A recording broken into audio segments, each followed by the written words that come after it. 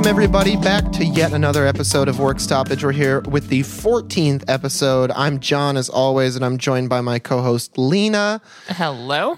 And we have a few follow-ups for you, like we usually do, before we get into the meat and potatoes part of the episode. And just at the top, we wanted to mention that there has been some news out about the officers that were involved in Breonna Taylor's death.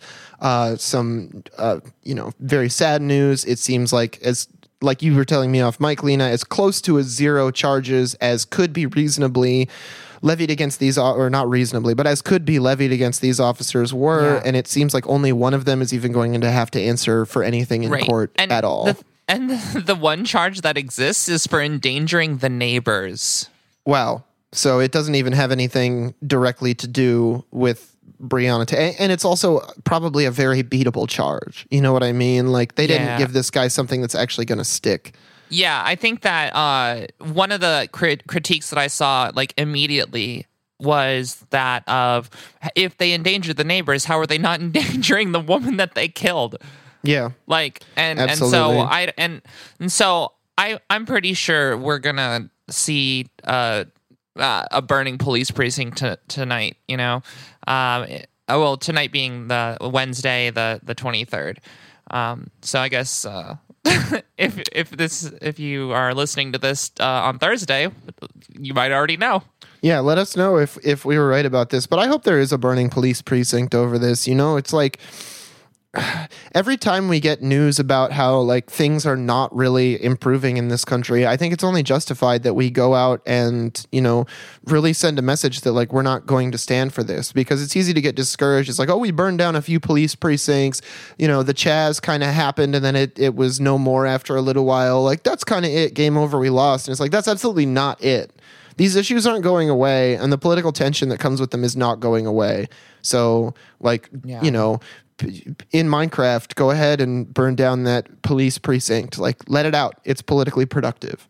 Yeah, absolutely. But in a follow-up that is actually something that we've covered before, we are going to move to Minneapolis, which is one of the many places that we've covered a lot recently, and we're going to talk about the Spy House coffee workers and how they, after facing union busting in their workplace, are in the process, or they did a 24-hour strike on last Saturday. Yes. So it looks like every employee at all locations of Spy House Coffee, which they have 5 locations in Minneapolis and 1 in St. Paul, they all went on strike for 24 hours on Saturday. And the union said that employees had been facing unclear mask policies, lack of enforcement of social distancing, lack of proper cleaning supplies, and table arrangements that don't allow for social distancing. And a banner from the union stated, "We are standing up for safety and the safety of our customers." And the union added that it has filed a motion after a Spy House employee was allegedly fired for supporting the cause. And I was seeing some stuff on Twitter. I don't know if this is the same employee, but a lot of the Spy House employees were chanting in solidarity together in support of a manager who got fired for voicing support for the union. And the CEO of this company has been consistently doing everything that he can to block the union organization effort. Let me just find his name.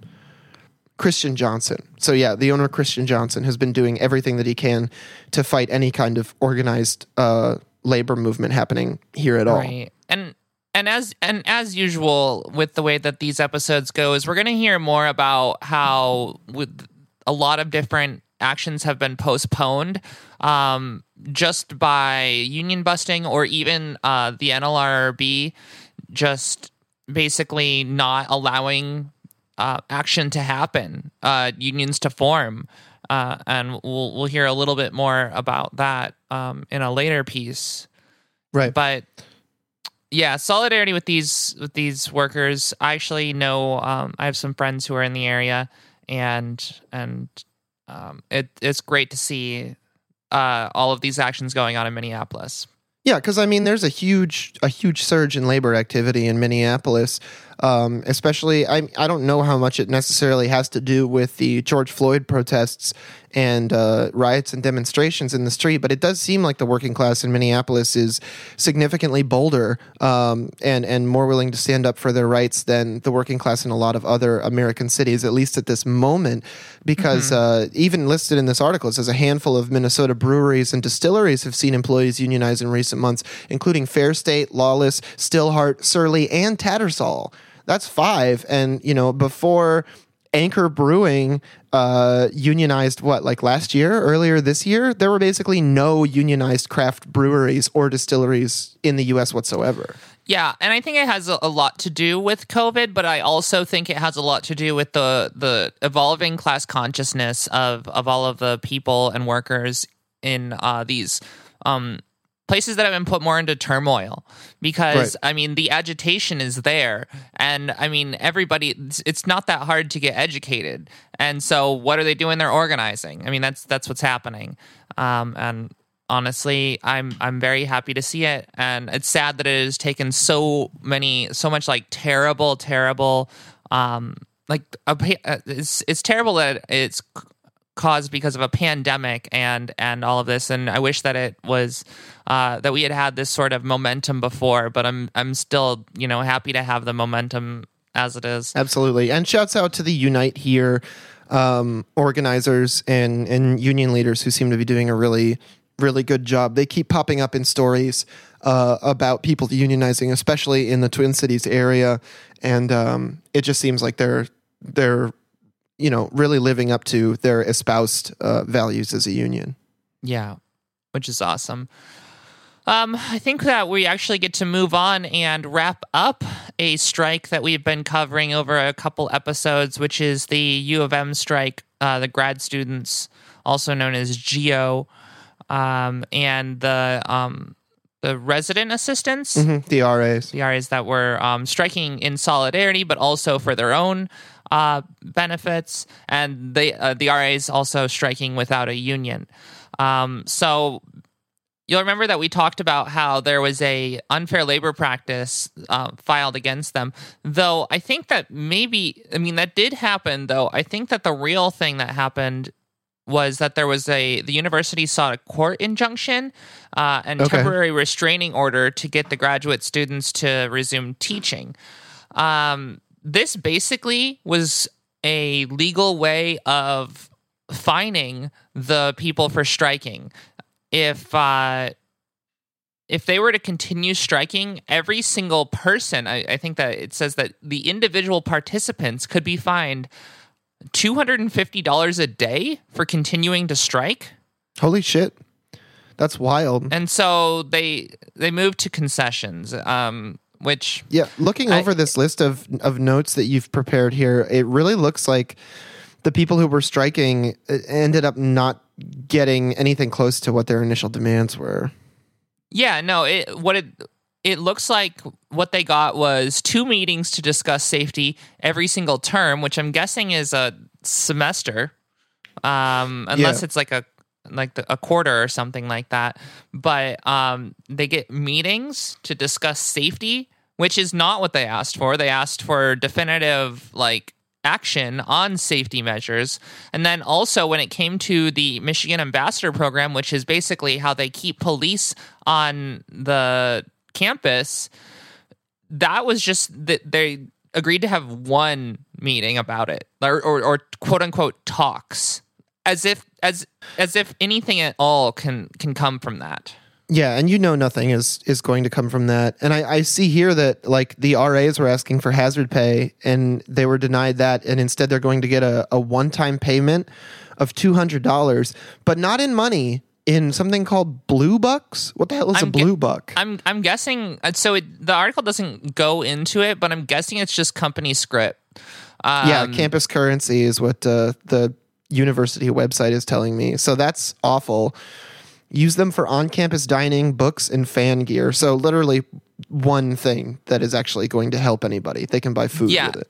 I was thinking about what $200 in food, where these universities, it's not non-profit food. Those like the cafeteria is not a non-profit organization where they're like designed around keeping the price of food low. No, it's a business opportunity. There's somebody making a bunch of money off of that, whether it's I don't know what this situation is at U of M, but it could be the university. It could be some contractor that they brought in. Yeah. So, and I guess if we talk about like good things that happened, there was an extension of age ranges of children that qualified for healthcare or for childcare assistance, and also an increase in childcare funding. But it didn't say exactly what it was. And then also for the RAs, when it came to their PPE demands, they got 50 masks every 45 days, basically of the disposable kind. And then they also got 4 reusable masks and a face shield, basically, which is, I mean, like, that's not nothing.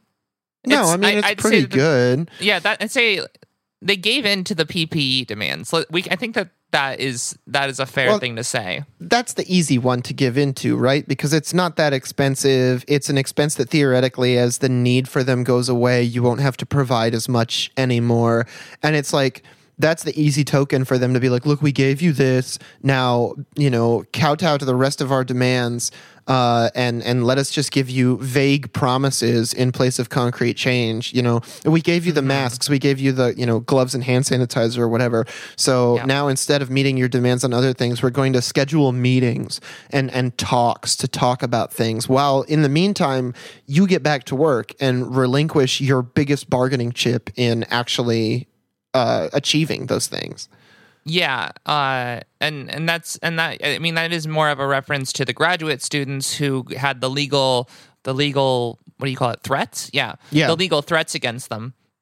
And this is especially an issue for the graduate students just because of the reason why it was cited that they went through this court injunction was because they were going against their contract, which we mentioned last time. This was basically because they were striking and they have a no strike clause. And exactly.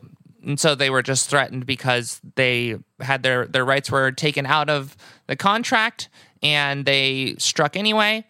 And I mean, I guess there were legal repercussions that would have basically sucked all the money out of the GEO union. Well, it's interesting that the pressure that they had to face and that eventually made them accept less than what they were originally asking for came from the fact that they weren't allowed to strike, but they wouldn't have achieved anything if they hadn't striked in the first place. So it's kind of like, in a way, the university is saying, like, just please don't do it again. Please, please, please don't strike anymore. And I would say it's a little bit more than a please. It's more of a, like, they're holding up a gun. yeah, I know. Well, but that's the thing, is like they're a bit desperate, right? Like the strike worked to some degree. And even though there was a no strike clause in their contract, and I think that's amazing. And I'm not a legal expert. I'm especially not like a labor law expert or anything. But it makes me wonder if there's not some way to set a precedent moving forward or inch these kind of unions closer to a contract agreement that does not have a no strike clause. Yeah.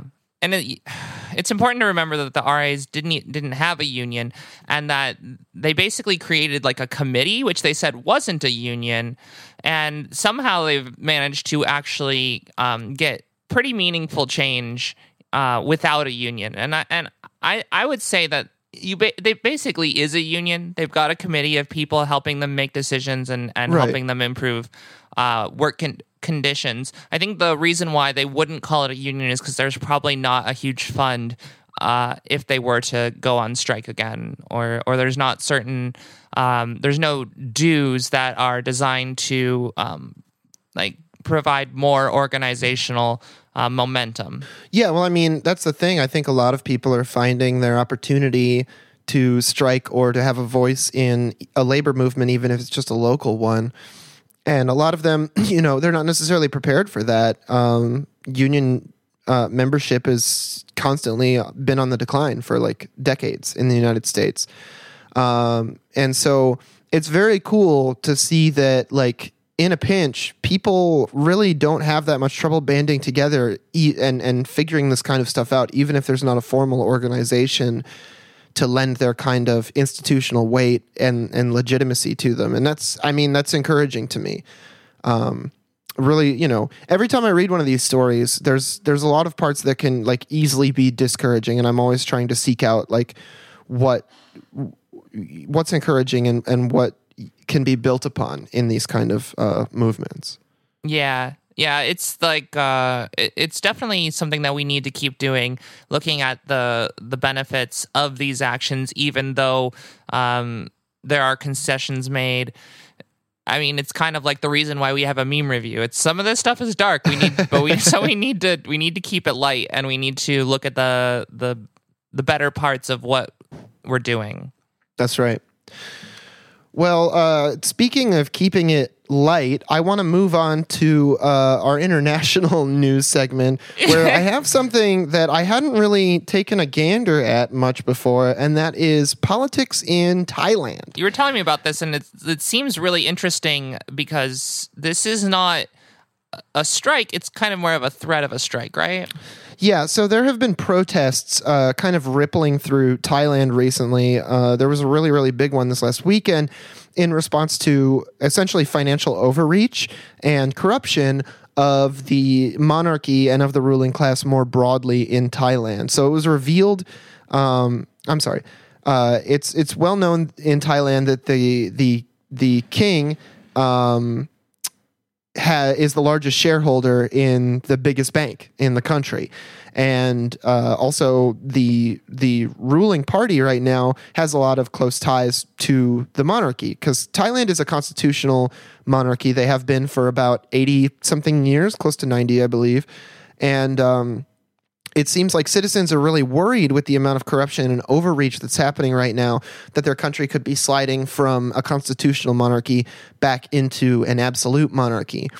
And it's very, very difficult for activists in the country to organize and to publicize their opinions, because Thailand has one of the strictest I think it's called lèse majesté laws in the world, which is essentially a law about insulting the monarch. Section 112 of their criminal code says it is illegal. Who's a total loser, by the way. Yeah, who's a total fucking idiot.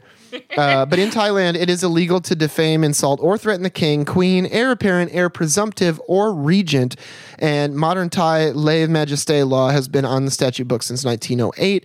Insult was criminalized, and lèse majesté was made a crime against national security in 1957. The punishment last strengthened in 1976, and the only constitutional monarchy to do so since World War II is 3 to 15 years of imprisonment per count, and has been described as the world's harshest lèse majesté law, and possibly the strictest criminal defamation law anywhere. So if you get caught insulting the monarchy or the aristocracy, really, you can be sentenced to up to 15 years in jail. And it's very interesting because I've been watching a lot of videos about Thai activists and kind of the struggle that they've been undergoing. And a lot of them are just used to getting arrested. They get arrested, they get thrown in jail. It lasts X amount of time. Sometimes it can be these very long sentences. Sometimes it's much shorter. And it's kind of interesting because it's all a symptom of a broader political tension in Thailand that's been bubbling up for a long time. And I haven't read into it enough to know all the names of all the players, but it seems like there's kind of it's color coded. There's like a red shirt movement, which is more populist, and is comprised mostly of like the lower and the working classes.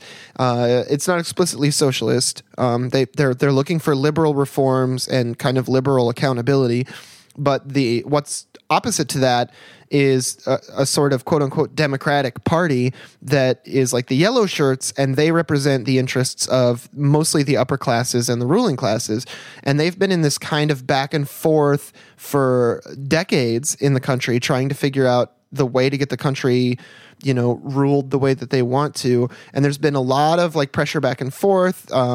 They elected a leader from kind of like the red shirt side, and then he was exiled and found guilty later after the yellow shirt side kind of resumed power. And then the red shirt side had a surge in popularity, and his youngest sister was elected leader of the country in a parliament. I don't know what it's called, a prime minister, I think, of parliament. And then the red shirts or the yellow shirts were like, no, and they pushed her out of power. And then there was a military coup in 2014 where a military leader established a junta. And there's so much fucking turmoil in Thailand over the last several decades.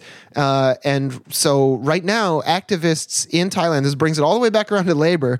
Activists in Thailand are suggesting, or seem to be suggesting, that if the demands of these protests are not met, the country should engage in a general strike, which as somebody who's just getting used to having an opinion on what's going on in Thailand as of like the last couple of days, it seems like a good idea, and I support it. Yeah, I mean, I think that what they're saying is that it's been very difficult to get these changes that they want, and so in order to actually make real change, they're willing to go all the way to having all of the workers in the country, or at least a grand majority of the workers in the country, stop working in protest. And as we know, general strikes are generally pretty effective. Yeah, well, and it's one of the only things I think at this point that could challenge the military's power. Because since the coup in 2014, the military and the police in the country have been saying that they're trying to restore the system in Thailand, but they really haven't given any concessions in terms of like potentially moving out of power or admitting that their form of rule has been unpopular and has led to like greater distress within the country. So I don't know all the details about this. I'm just kind of learning about it, but it seems like there's a group called the Thammasat Group. I hope I'm saying that correctly. They're the ones who called for a general strike on October 14th and urged supporters to show solidarity by not standing during the royal anthem, badass, and displaying white ribbons. They're also calling for a boycott of Siam Commercial Bank, PCL, in which the king is the majority shareholder. And last month they listed 10 demands, including a call for revoking the country's strict lèse-majesté laws that criminalize insults of senior members of the royal family, and the demonstrators' challenges to the monarch confront deeply entrenched taboos in Thailand, where openly criticizing the royals can lead to long jail sentences. So it's a very hairy situation that until recently I literally knew nothing about, and I thought that probably some of our listeners also are not aware of what the political situation is like in Thailand, and just something that I wanted to bring to everybody's attention. Yeah. And I honestly had no idea about this before you brought it to my attention as well. So I'm definitely thanking you for that one. And if anybody else has really great suggestions like this for things that we should cover, I do a little announcement in the middle of the episode, but we did start up a Discord. If you go to our Patreon at patreon.com/workstoppage, you can get the link to join our Discord there. Moving on from the Thailand story, is it a good time to do that? Yeah, Are we going to move to the some German workers who have been they're either conducting or they plan to conduct. I think that in here, I think it kind of isn't entirely clear, but they're conducting warning strikes, that's kind of the question. What is a warning strike exactly? Is that like a strike? Is it a threat of a strike? It's kind of like a baby strike. You do like a 50% work slowdown, and you're like, this is only going to get worse if you don't listen to us. Yeah, I kind of like the implication, the implication that it will get worse if you do not actually give in to these demands. Which this is actually. This is going to affect about 2.3 million public sector workers.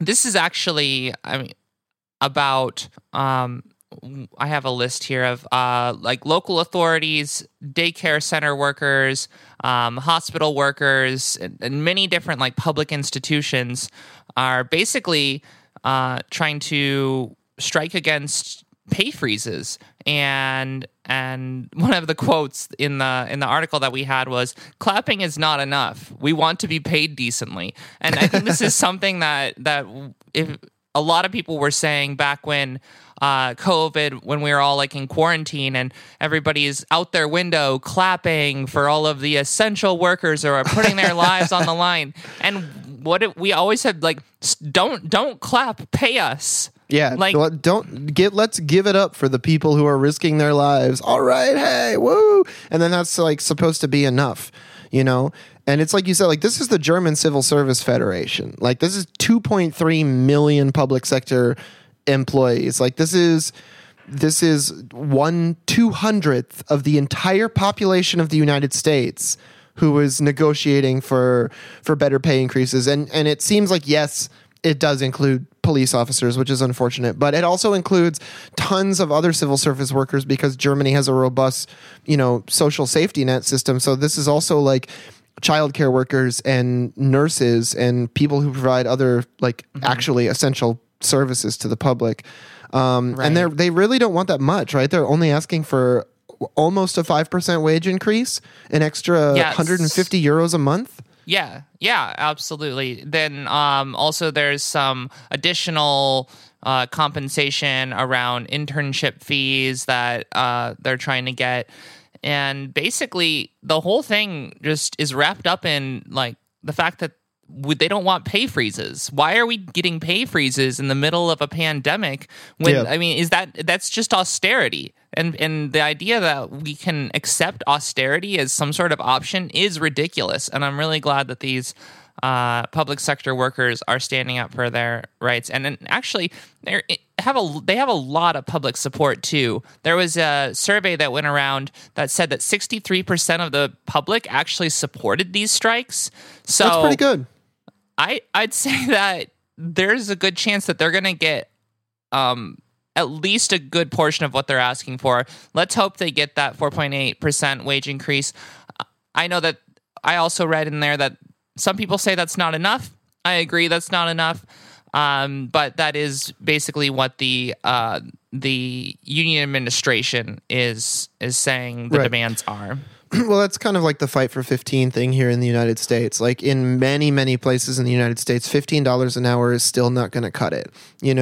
Maybe if you're single and you live by yourself with some roommates or something, but for the vast majority of the working class, especially anybody who has kids, if you want to raise a family, $15 an hour is simply not going to cut it in New York City, Chicago, LA, Houston, even some smaller cities. So it's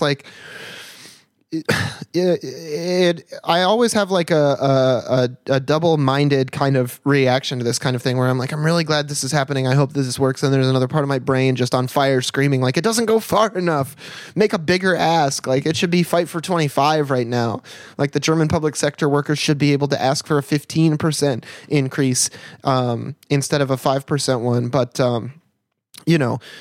I don't want to run into the area of poo-pooing the actual worker struggles that are happening in front of me. So, lots of support to these workers in Germany who are asking for their pay increase, except for the cops. I don't think they should be in the union. Yeah, absolutely. Still, our last story in kind of international news, which does reach all the way to the United States, and this is going to be a really good transition back to some of our U.S. stories after we're done with this. But basically, there is an urge to strike over climate conditions, but specifically urging kids to go out and strike for better standards against climate change.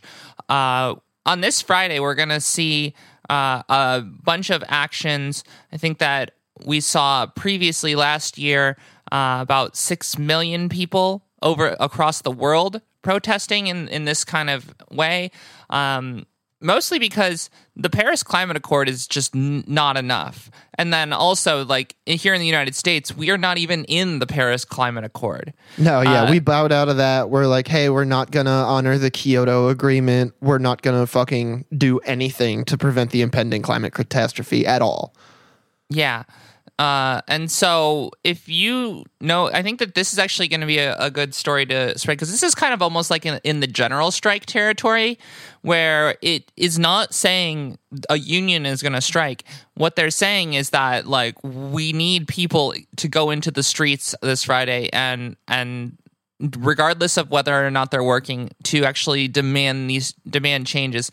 Because one of the pieces in here is talking about the United Kingdom, where originally Theresa May had committed to getting to phase out diesel and petrol vehicles by 2035 or 2040, I think is when she did it. And then Boris Johnson is now being pressured to bring that date down to 2030. So 10 years, and they're to get rid of any sort of oil-based vehicles. So I just don't think that the UK is going to be capable of committing to that. You know what I mean? No. But with the right kind of pressure, they could be. And that's what I think is really smart about this, right? Is it's like, it's very difficult to get adults to go on strike because they're going on strike from their jobs. And you have to convince them that the net benefit to them of the possible unionization effort or whatever they're striking for is worth more to them than the paycheck that they're going to receive. But like, kids don't get paid to be in school, you know, and kids don't fucking want to. No, and they don't want to be in school anyway. It's like, if I was a school age kid, like if I was like 15 or whatever, and I saw something on the internet that was like, hey, we're trying to get students to walk out of school in protest, like there would be a part of me that'd be like, oh, what's the protest about? Oh, I'm interested in that. But then there's also a part of me that's like, yeah, fuck school. I don't want to be here anyway, you know? Yeah, that's So- I was thinking about that too. It's like, it's actually, I think it's a pretty good solution. Like when we're already seeing a good reason to leave schools because of COVID, like why not have another reason, which is to say that we are demanding climate action? Absolutely. Well, that's the thing. Like with this pandemic, with the social unrest, with the election season, with everything that's happening that's compounding all of these political issues in the United States, the ruling class and the institutional leaders are not going to miss a beat, taking every single one of these things and lumping them all together and figuring out factors that they can use to their advantage on multiple fronts to make more money. And as the working class and as the people who should be standing in opposition to those people, it's, you know, it can feel cheap to be like, oh, you know, well, there's already so much going on. Do we really need to tack another political issue onto this? But I think that doing that and standing for multiple things at the same time is really what builds that kind of political energy in the United States and lets people know that they can get shit done. Because it's easy to think that like this is the height of activism right now in the United States, but the fallout from all of this stuff is only going to continue to unfold. And the activism in response to it is only going to continue to get more intense. So the past 5 years have been the hottest years on record. I mean, like there is a very clear reason to be acting on this. There's no like I'd say that like if we look at all of the issues around the world, like sure we're in a pandemic, but also like this is literally whether or not our planet survives. I mean, if anything, this is a principal contradiction in our society. Well, yeah, because that's the issue. Is it's like you can talk all you want about how many fucking COVID fatalities and like how many mismanagement and like even like really, you know, not that those aren't serious, but even like truly like earth-shakingly serious stuff, like the fact that the United States is actively running a genocide at the border and running concentration camps. Like even that, just numbers-wise, pales in comparison to how many people are going to die over the next few decades based on climate catastrophe if we don't fucking do anything about it. Yeah, look at the fires, the storms, and everything. Yeah. And per capita, the United States is far and away the greatest contributor to anthropogenic climate change. Like, without a doubt. For considering the number of people we have and the amount of damage that we do more damage than anybody else in the world by a huge margin. Yeah. And I think that it's going to be really good to see what actions actually come out of this on Friday. I know that the kids especially are being urged to go into the streets if they can, you know, the proverbial streets. I mean, not if it's unsafe, because it is about whether or not it's safe for the kids to do that, but also allowing them to go into some of their online settings and do their actions there, and to make sure that the kids feel like they have the ability to do activism in all of the different spaces in their life. Well, that's what's important too, because it's like, you know, the kids who are in school right now are going to be the adults who have to deal with the fallout of all of these problems that are happening. Like by the time all of this shit truly plays out, like I'm almost 30 right now. I'm going to be in my 40s or 50s by the time we see like all of the political fallout from what's been happening over the last few years, especially this year. And it's like these kids are not. They're going to be young adults, and they're going to need to have the tools to like stand up and band together and like say when enough is enough.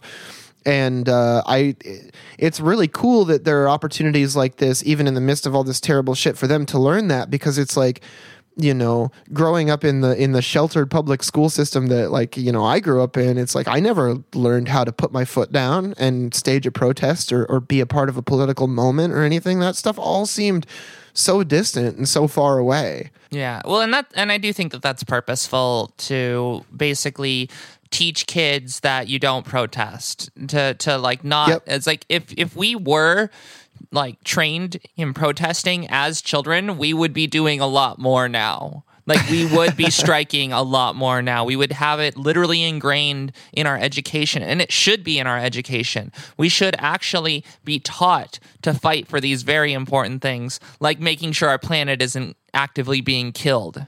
Well, that's the thing. Like growing up, you see all of these fucking posters and stuff in public schools, and it's like, stand up for what's right, even if you're standing alone. And it's like, well, yeah, stand up for what's right, but if you're standing alone, maybe get some people to stand with you. You know what I mean? Like, it doesn't have to be this act of individual defiance. We're always kind of taught, like, there is justice in the world, but you have to fight for your own justice, and you can't fight for anybody else's. Like, that's the American ethos of justice, and it's just so perverse, and it doesn't get anybody anywhere.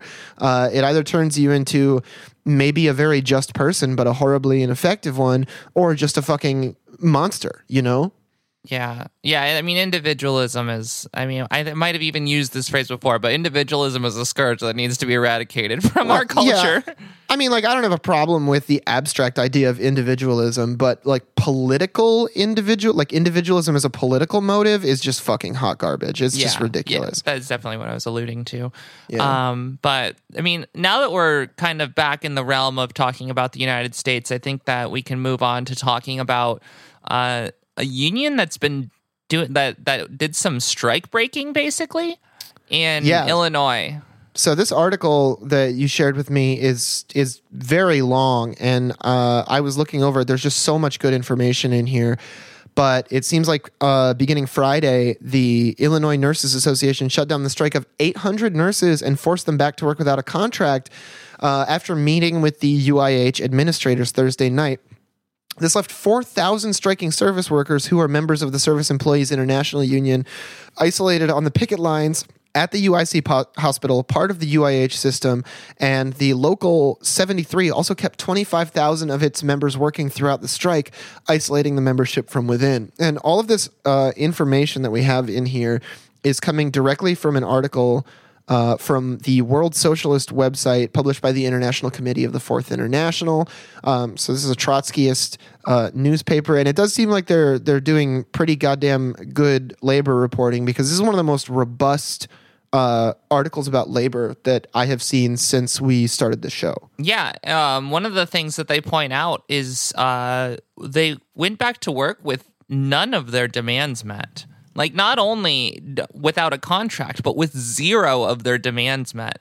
And it's strange to see why, and I pointed this out in our notes towards the bottom, because there's kind of this equating of the union being the union administration, the SEIU.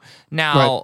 I always want to remind people that the union is actually the workers. Those 800 people who were forced back into the workplace, even though their demands hadn't been met, that is the union. I mean, the union administration is the SEIU.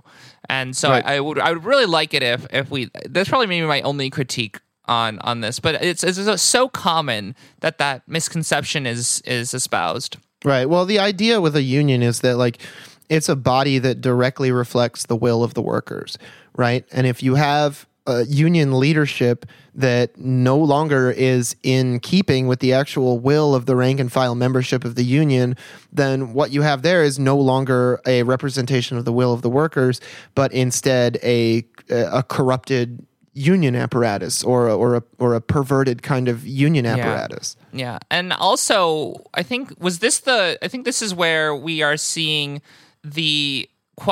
basically these workers are paid under minimum wage in the area. So basically they're trying to get one of their demands was a $15 minimum wage, because right. in the Chicago area where they are, there's a $14 minimum wage, but these workers aren't even paid that because of a loophole that qualifies them as state workers.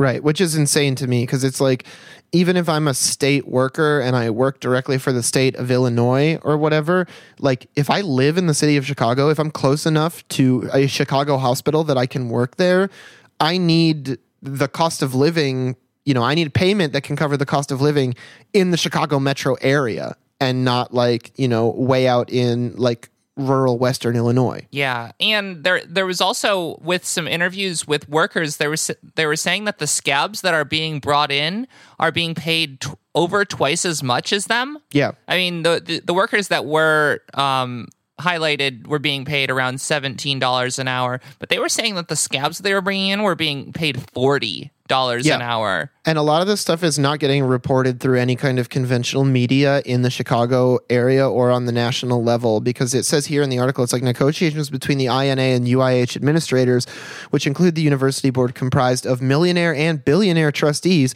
are set to resume today. Both the INA and SEIU have worked to keep their members in the dark about negotiations.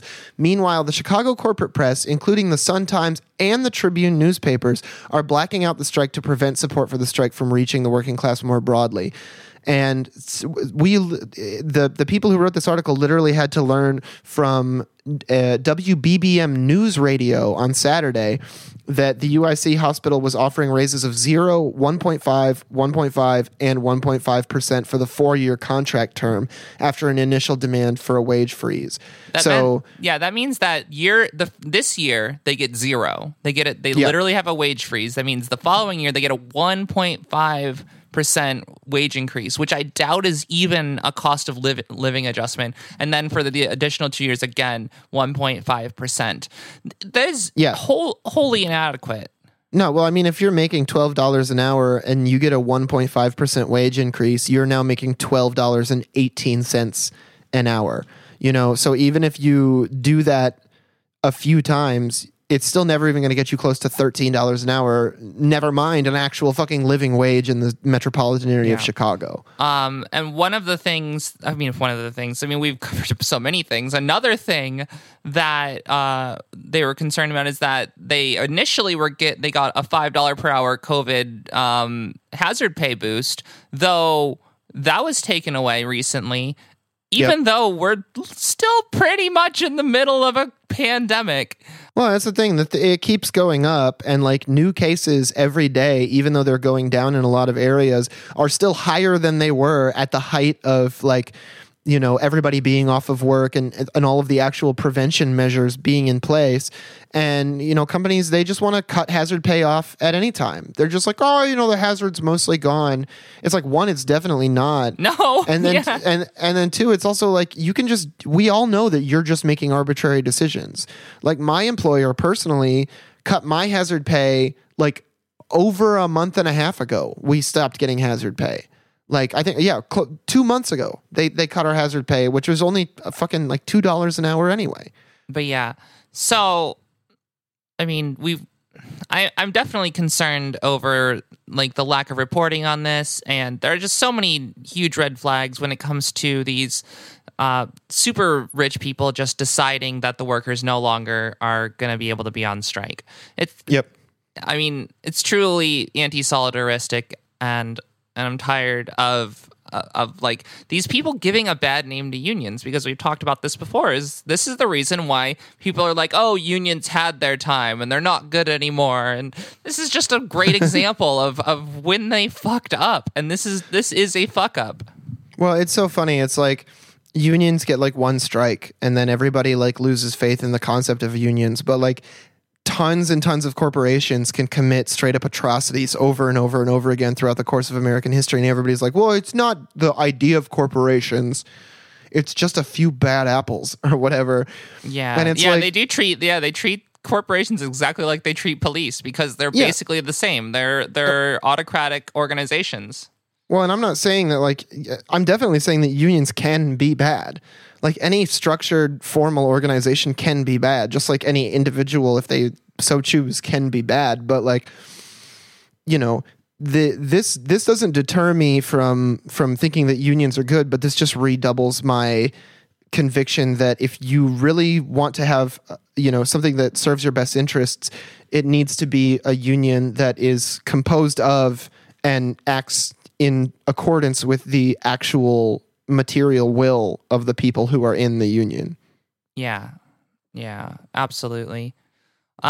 So moving to Brooklyn, we're talking about this is actually, I think, maybe even another great example of this exact kind of thing that we're talking about, where an organization that was very designed to be good for the community is now being boycotted because of union busting.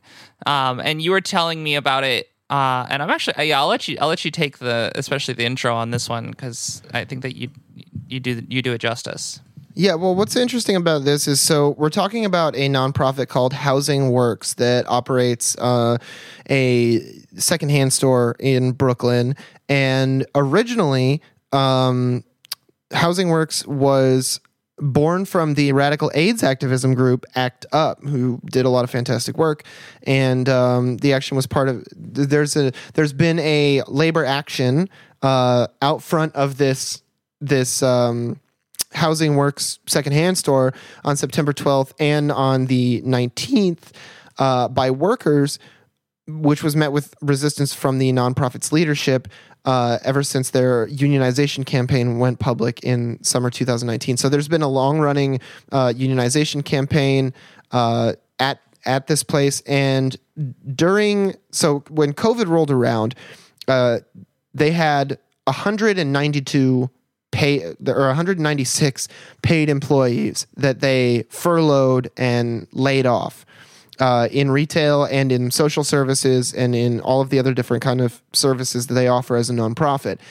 And as they began to slowly reopen, Housing Works, the nonprofit, claims that all workers were offered their positions back, but union organizers maintain that this is not true. And also, the nonprofit said that they were moving towards being 100% community powered. What now?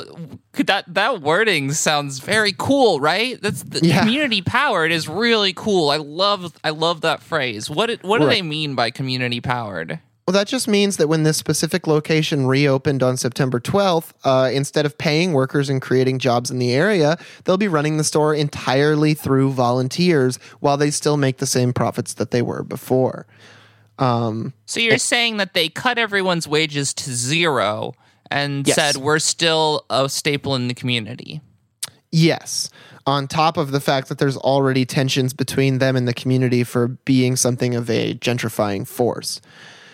And so the boycotters and I guess they're not strikers because they were furloughed and fired, but the boycotters brought out Scabby the Rat, an inflatable rat used across New York City to publicly shame anti-union organizations. The workers passed out flyers to passersby saying, "We believe it is not fair for Housing Works to rely on unemployed or underemployed working people to work for free." And at least 3 volunteers who showed up for their shift instead stood in solidarity with the boycotting workers. So it's very, very cool. The article that we have here from Liberation News, who is also doing very, very good on the ground reporting work. I think they're affiliated with the Party for Socialism and Liberation. They said that the action resonated with the neighborhood, both longtime and newcomer residents. An outpouring of support from passersby and neighboring stores uplifted the demonstrators, from the deli workers who observed the action and gave extra food to the workers, to the MTA bus drivers who honked loudly in support. So it's not hard to see that people in the community really they recognize, they would much rather take the side of these workers than this, little parasitic kind of extension of a nonprofit that maybe once provided a really good service to the community, maybe once was a force for progressive politics in the area, but clearly is no longer. Yeah, I was actually really surprised when you told me that this was all based out of ACT UP and like the whole, like, their original organization that got this thrift store moving was like an AIDS activism nonprofit, and then where it has ended up is just terrible. Well, that's the problem with capitalism, right? Like, you try to do activism work and you realize that you're short on money, so now you have to come up with income streams, and secondhand shops and stuff like that are a good way to do it. A lot of anarchists do bookstores. There's a bunch of options, but over time, if those elements of the organization are not kept in check as being a supporting leg of what the actual focus of the organization is, they can become a way for people to just be invested in making money for themselves and becoming careerists and opportunists in that kind of structure. And so, to me, it's just an accountability issue, really. Yeah. So you mentioned that there was an organizing effort to create a union, and you said it started back in 2019. How in the world could something like this take so long? And I understand that some union movements are like longer than others, though this is New York City, where they have a pretty large union contingent, and I just like where is it that we're like a year and a half past the start of this? Well, it seems like the workers at Housing Works were very kind of optimistic about Housing Works being willing to be neutral in the unionization process and basically just let a third-party group verify that enough union members had signed cards to ratify the union and go forward with it. But the exact opposite of that happened. Housing Works has been fighting a union drive in its workforce for over a year. They began organizing the entire agency over 2 years ago, it turns out. So I was a little off the mark there. And they believe that Housing Works would agree to card check neutrality. Instead, Housing Works hired specifically a union-busting firm called Seafarth and Shaw, refused to recognize the neutrality agreement, and forced the union to file with the National Labor Relations Board in February 2020. And then throughout the pandemic, Housing Works has been leaning very heavily on their ties to people in the Trump-backed NLRB to delay the union election, and has multiple times attempted to pit new employees against long-term workers. They've postponed mail-in elections, and then they finally, a mail-in election was set to happen on March 20th, which was delayed at the last minute by a NLRB ruling halting all union elections on March 19th. So they've pulled out all the stops to fuck these workers over, and it really is amazing to see this come from what is ostensibly a nonprofit that simply provides much needed community services and runs some secondhand stores. Yeah, I think that this story really shows why the NLRB is an outdated organization, and that we need to move directly to card check only. Because if we don't actually talk, because the whole point of there being a union election is not so that there's democracy. You know what a democracy is a card check, because that already shows that there has been popular support for a union. Now, an additional level of election or democracy is actually just designed to give the corporation time to stop the union from happening.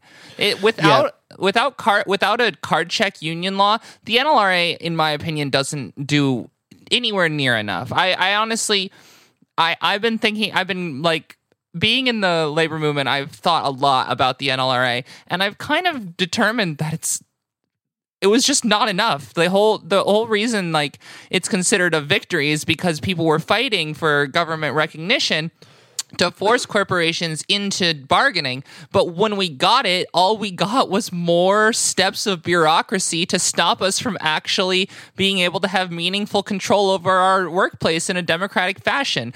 The idea that there's an election is just a second election. What they've done is they've just created a second election when we've already had one, the card check. Yeah, well, they want to pretend like they're adding these steps and these verifying organizations and all of this stuff, so that your union can be viewed with the actual legitimacy of the democracy that's present in your organization. It's that's bullshit. You're just adding steps of mediation so that you can take our democratic vote about whether or not we should have formal organized representation in our workplace, and you're saying that's illegitimate. You need to take that and essentially appeal it against the company or appeal it against the state and see if you pass their criteria for legitimacy. And it's that's not fucking democracy. That's still being mediated and arbitrated by the already existing ruling structure.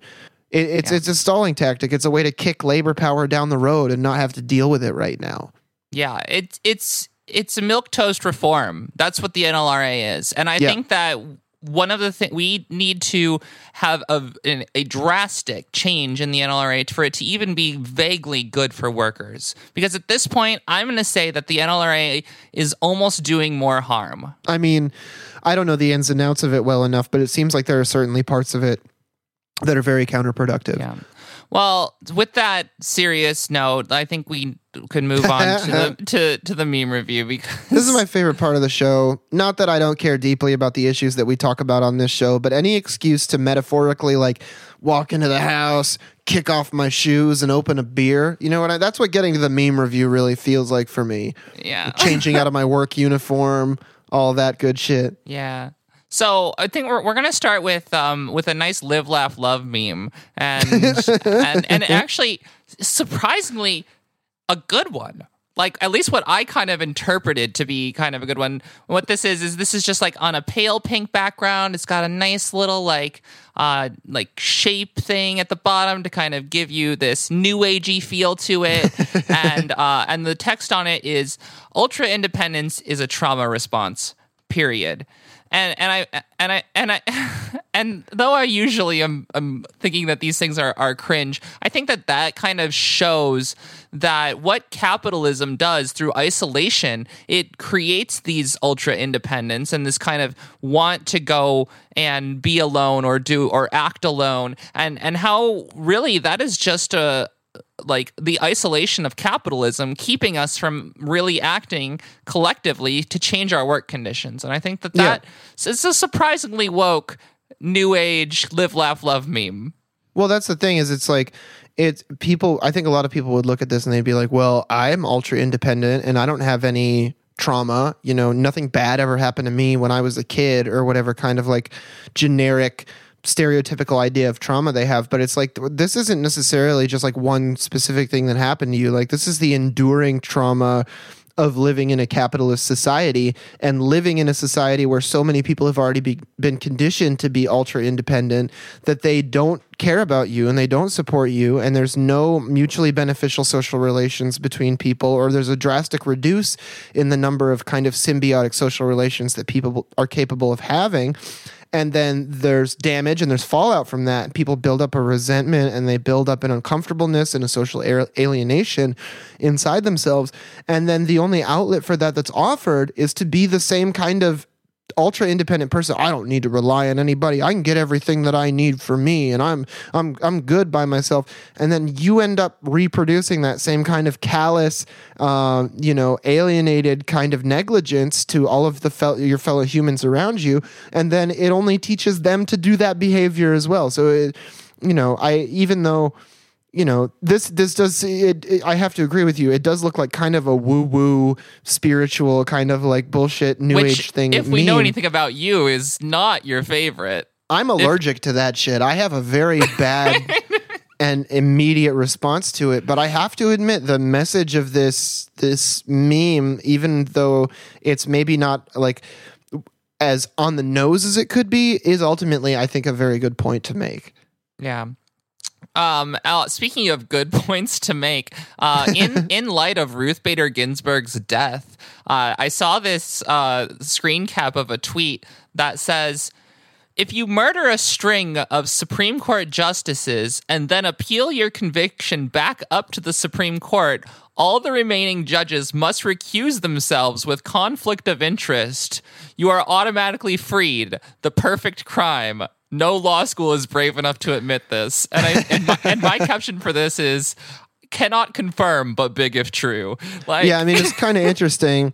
I think in some cases it could technically work. Like if you would have to make it the kind of case that can be appealed up to the Supreme Court, right? So like, you can't just like go in and randomly murder the Supreme Court justices.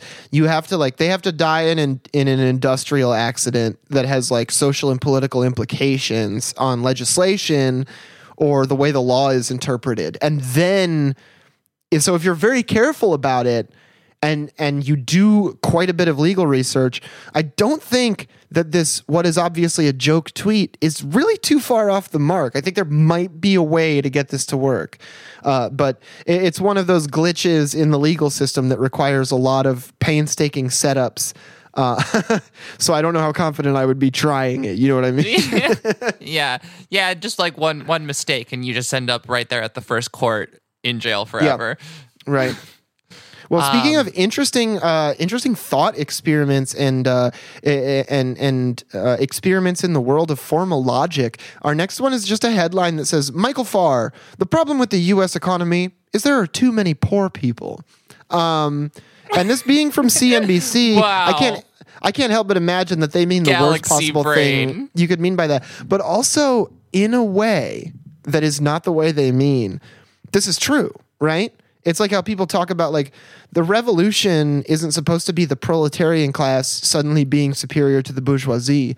It's supposed to be the self-abolition of the proletarian class. Like, there's no longer a class divide because we don't need to break society up into classes anymore based on the way the economy is structured. And so after a fashion, it's like, yeah, you know, if we had a poverty alleviation program like many socialist nations have, we could reduce the number of poor people in the United States in a very productive and helpful way. But again, this is from CNBC, so I'm 100% sure that's not what they mean. I think there's a pretty good reason why it's just a screen cap instead of being an actual article that we're covering. Yeah, absolutely. All right, so I'm just gonna click on this last one. Oh shoot! I didn't pay my dues. John, did you pay your Antifa dues? Because this meme says it just keeps saying sorry. This is a premium meme. It's only available for Antifa Gold members. Here, let me look up my login real quick. I'm actually an Antifa Platinum member. I pay $666 a month back to George Soros after he sends me my $420 a month check. So, login is. I love this meme. Login is weeddouche420. Password is password. It's so good because it's just the critique on. It's just the 4chan meme. It's just sorry you need a 4chan Gold membership to see this post, but it's for fucking Antifa memes. Yeah. Yeah, I mean, we did see the FBI directors say that Antifa is an ideology and not an organization, which is maybe the only like not entirely brain dead thing that the intelligence agency has done recently. Well, it seems like the FBI is kind of, I mentioned this on an episode of Beep Beep recently. It seems like the FBI and the CIA are kind of feuding right now. So once in a while, they might say seemingly rational things just to contradict what the other agency is saying. Yeah, that makes sense. But anyway, that's going to be the end of our meme review. If you want to give us a review on Apple Podcasts, make sure it's a 5-star review. Nice. Nice work. Support us on Patreon at patreon.com/workstoppage if you want to get an additional episode. And also follow me at Solidarity Bee on Twitter, John at Facebook Villain. Check out Beep Beep Lettuce, as we've mentioned. And I guess, like I mentioned in the middle of the episode, we've got a Discord now. So stop on over to the Patreon, even if you are not quite available to afford giving us $5 a month. There is a link for you to join our Discord and let us know what you think about what we're doing here, or give us more suggestions as to what to talk about, because we're always here to engage in the community. Thank you all so much, and we'll see you in the Discord. Yeah, stay safe out there. Oh yeah, I used to know Quinnen. He's a real jerky.